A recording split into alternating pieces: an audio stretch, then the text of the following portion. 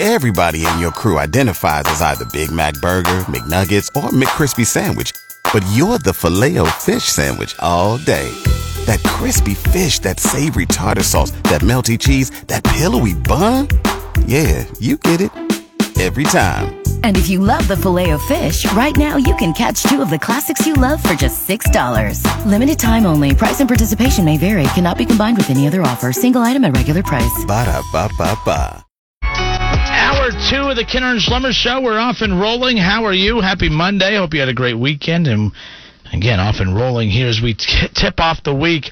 Again, a lot of basketball that we're going to be discussing throughout the week. Wright State in action tonight. The Flyers will be back in action later on this week. Selection Sunday.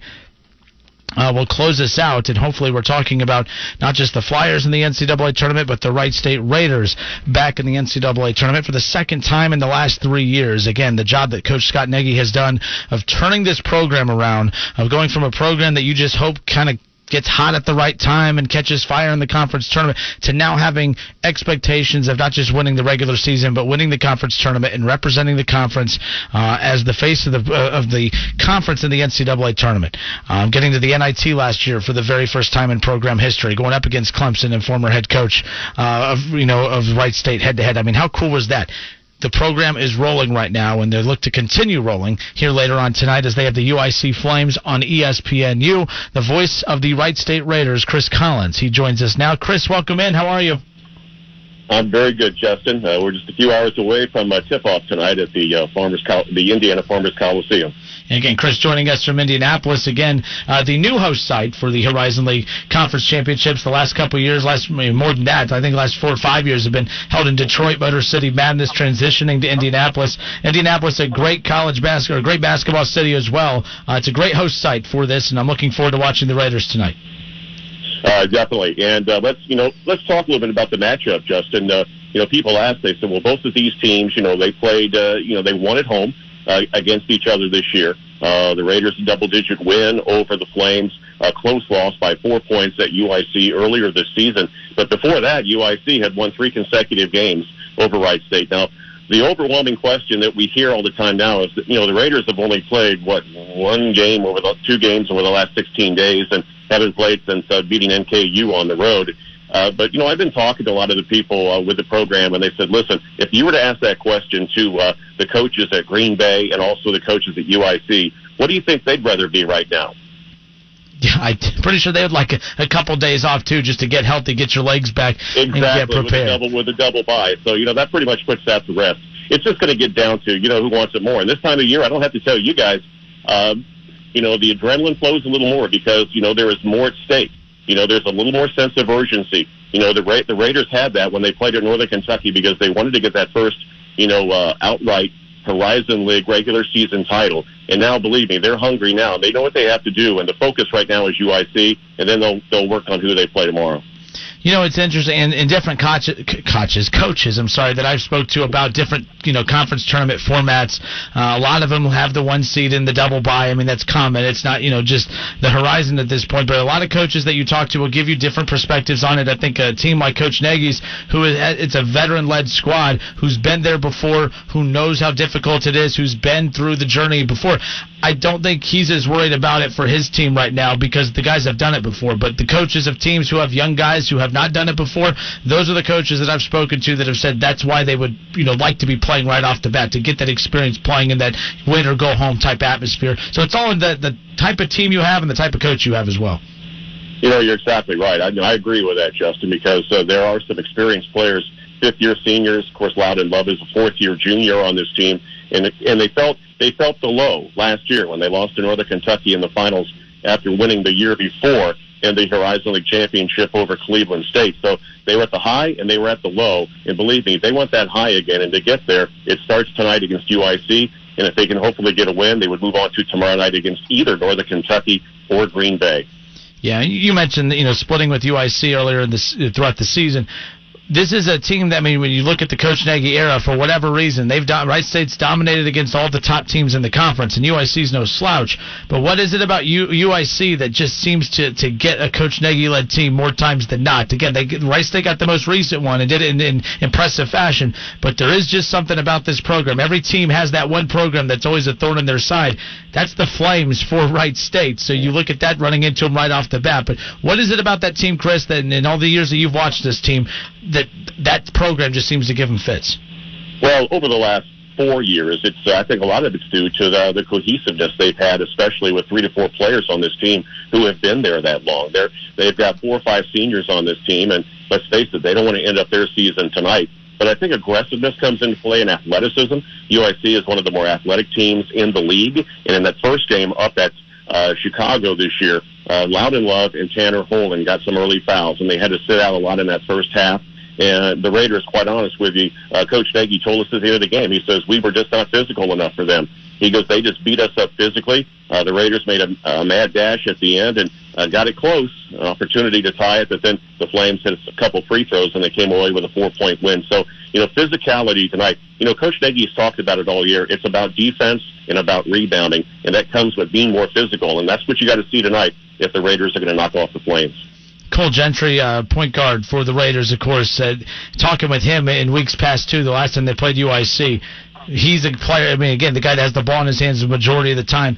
He really struggles against this team. And he always says that they were very good at just putting a much larger-sized defenders on and really taking him out. He said that's the one team that gives him the most fits, too. So it's like when you make Cole Gentry uncomfortable, not Loudon Love, but you make Cole Gentry uncomfortable, that's what also slows down the dynamic of the offense, too, for Wright State. No question, Justin, and they have some very quick athletic guards. Tarkus Ferguson, who has height. He's a 6'3", 6'4" guard, and he's an all-league player. Marcus Otte was on the all-defensive team, and they get right up on you, and they follow him around, and it makes it very difficult. But back home, the Raiders were able to, free him up a little bit, and they were shooting the ball well from 3, and they got Bill Wampler, who's always a key to the Raiders' offense. If Bill was hitting a 3-point shot, Loudon's getting the ball inside out of foul trouble, and Tanner Holden's cutting to the basket. Things are going to open up. If this team defends and they rebound, they should come away with a win tonight. Chris Collins, voice of the Wright State Raiders. Again, Wright State in action tonight. Horizon League conference tournament action against the UIC Flames. Semifinal action. Raiders the 1 seed, getting the double round bye. Haven't played since not this past Friday, but the Friday before that on ESPNU against Northern Kentucky, getting that huge win on the road at NKU. And senior night for them. There's so many elements that could have led to a Raider loss, and the Raiders came out on top. That's one thing I've loved about the Coach Nagy-led teams too, Chris, is we've seen in years past before Coach Nagy, and this isn't directed at the particular coach and Billy Dolan who was there before, but they would play in big games. They would get those big opportunities, and they always seem to stub their toe. Since Coach Nagy's taken over, it's been amazing watching them. They always seem to pummel over every big game that they get in front of them, including most recently against Northern Kentucky. Justin, I was looking early this morning. Wright State basketball since 2012 has been to 5 Horizon League championship games. And 2 years ago, they took home the prize, and before that was 06-07. So there were losses at Valparaiso. There was a loss to, of course, Green Bay and Detroit in the first year it was held in the Motor City Madness. And, of course, the loss coming at home till Milwaukee. And, of course, they lost last year to Northern Kentucky, but they beat Cleveland State the year before that. So, they've been there. They get real close. And, of course, those other ones have been, passed. So it's not the same players on this team. But I think they know how important it is to win, and they're focused on this game only tonight. It's just a matter of, are they going to make some shots tonight, defend and rebounding? I know I keep emphasizing that, Justin, but it gets down to the basics because I think they'll be focused. They're not going to take UIC for granted at all because that's the team that beat them 3 straight times before they beat them at home just a few weeks ago. Little Caesars Arena for Motor City Madness in years past was always cool. It started Joe Louis Arena for Motor City Madness, then transitioned into the new arena in Little Caesars.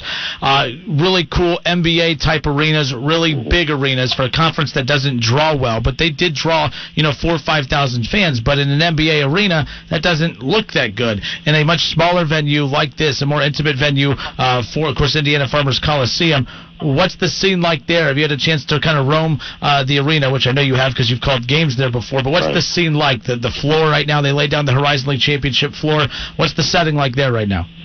Well, it looks nice. And I understand that there are going to be quite a few Wright State fans coming over. It's my understanding now that talking to Sports Information that 2 sections behind the bench have been sold for Wright State fans, have been sold out, and they're being encouraged that they're going to come tonight to get into a section across from the bench. So there should be support here. Now, when we come here before, IUPUI has not drawn very well at all. I mean, they're very fortunate to get 800 or 900 people in here.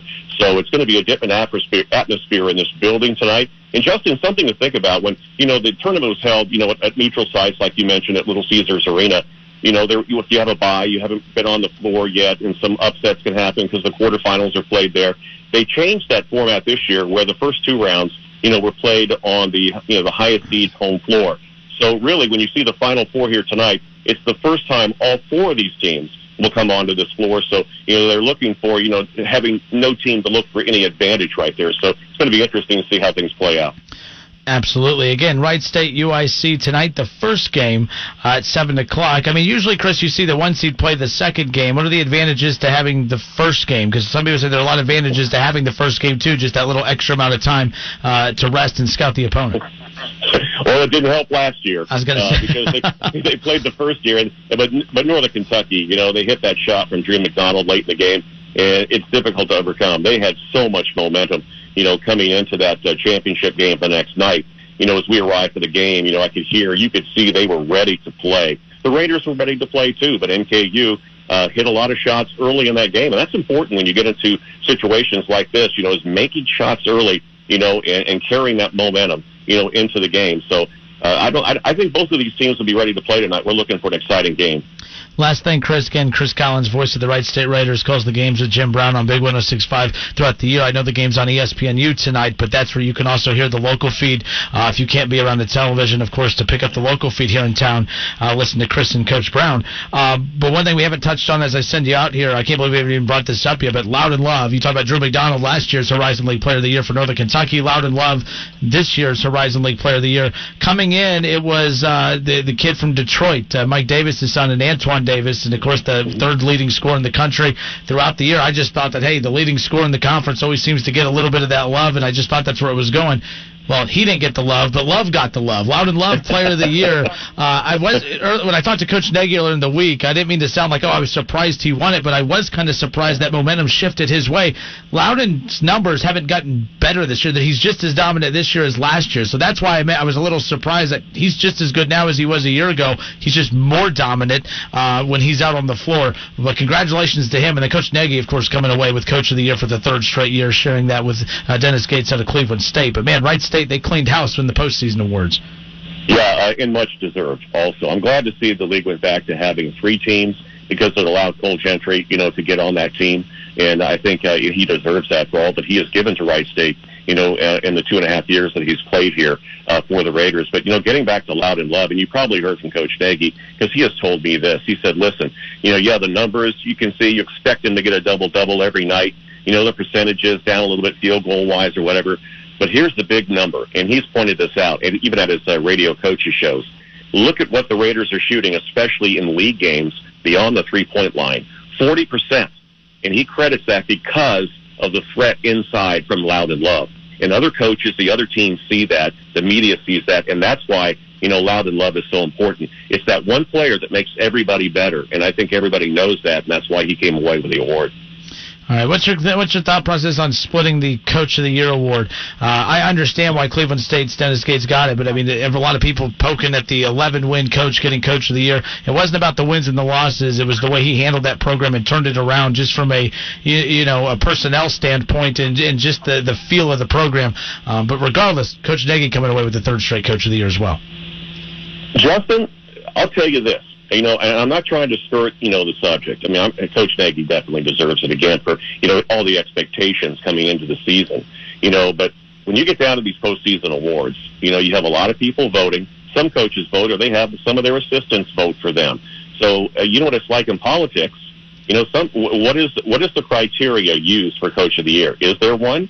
Maybe everybody has a different, has a different description of what that coach of the year should be. Half the time it turns into like a story, like a great, like what was a good story? A guy we weren't expecting to win. That's why I feel like Dennis Gates got into the conversation.